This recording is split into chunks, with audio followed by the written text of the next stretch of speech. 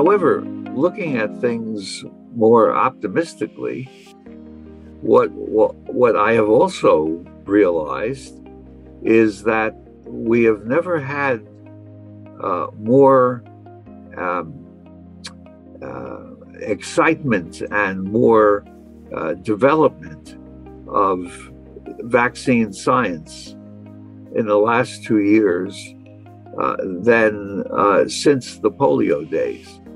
Now, I'm exaggerating, of course, for effect, because obviously many vaccines, as I personally have recorded in articles, have been developed in the last 70 or so years, starting with the explosion of interest in polio vaccines in the 1950s. So a lot of work has been going on.